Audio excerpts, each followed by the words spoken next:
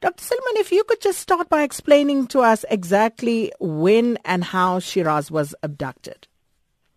It was on Tuesday, 6 days ago.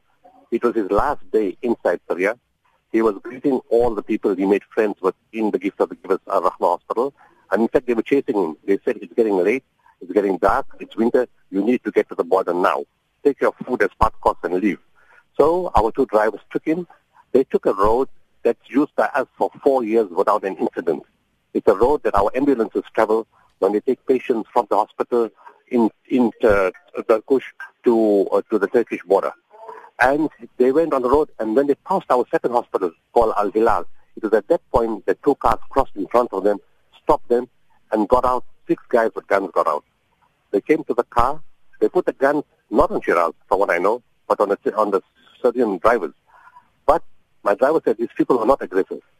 They asked, when they saw Shiraz, they asked, is he a foreigner? They said yes. They asked, does he have a passport? They said yes. They asked, is he a Muslim? They said yes. Then they blindfolded my drivers and took all 3 of them, both the 3 cars, to a place about an hour away. When they stopped, they took them out, removed the blindfold, and the Syrian drivers were brave. They asked these people, who are you? They said, we represent all groups. Now, nobody represents all groups, so that was confusing. Secondly, they asked, where are we? They gave an exact location of where they had taken them. Thirdly, they said, you can go. And in the car, they had taken away the cell phone of one of my drivers. And they said, here's your cell phone, you can take it and go back. So they said, what about Shiraz? They said, look, please don't harm him. He's South African, and South Africans have helped us a lot. They said, no, all we want is to clear a misunderstanding. We'll bring him back after 2 days to the hospital. And that was the last. They never asked for ransom. They didn't say we want money, we're going to harm him, nothing. They just said clear misunderstanding and bring him back in 2 days. But now it's 5 days gone. So have you heard anything more? Are there any indications of where he might be held, who he's being held by?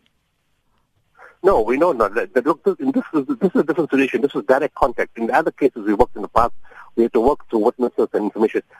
My guys were in direct contact with the guys who took him, and they just said they represent all groups. Now, no group has claimed responsibility. Right till now, nobody has said we have him. So who are these people? Do they represent those groups? Or could they be a group of bandits? We don't know. They didn't say they want money. They didn't say we want ransom, nothing. They just said we want to clear a misunderstanding. So that's why we're confused. But we've had virtually all of Syria searching for him.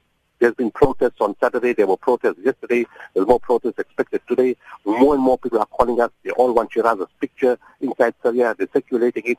They want information, how to get hold of him, what do we know about him, where he was taken last, and how they can assist. We've even got calls from London. People said, we have friends and family inside Syria. We have networks. We have people who can help. We will join the search. And in fact, today, we will be meeting those people from London who have connections inside Syria. Dr. Silman, I want you to respond to some of the cynics and the criticism around Gift of the Givers and taking people to these war-torn areas. Obviously, as journalists, you know exactly what you're getting into, and some people would even volunteer to go on these missions. What was the case with regard to Shiraz Mohammed, and how do you respond to that criticism? It's a professional risk. It's a professional hazard. When we take medical teams across, there's a chance we can die. That's quite normal. Everybody is an individual. He has intelligence. He has his own decision-making capacity. He discusses with his family, and he knows there's a chance he won't come back. Whether it's a doctor, a paramedic, a nurse, or a journalist, it goes with the profession. Like fire people work in the fires in South Africa, they can die in the fire. Doctors can die from HIV or from some kind of infection they pick up in hospital. It's associated with the job. You know what you're doing. It's your own decision. Nobody puts a gun to your head. Shiraz actually was stopped by me on a few occasions to come into Syria. I told him no. And this time, after the fall of Aleppo and the evacuation took place, the country and the ceasefire came to play. It was actually relatively more safer now than in any other period. And it was at that point, and 4 years later, when we are so well established inside the country, with so many networks and so many people who know us from the Turkish border right inside. So we said, okay, he will be with our team. And actually, we only facilitated his entry into Syria. He wanted to go. We were not taking teams in. So we did him a favor because he's been asking for 3 years. And we said, finally, okay, you can go in now and go do what you love to do. You like to take pictures, welcome, go and do whatever you want. And that's what we did.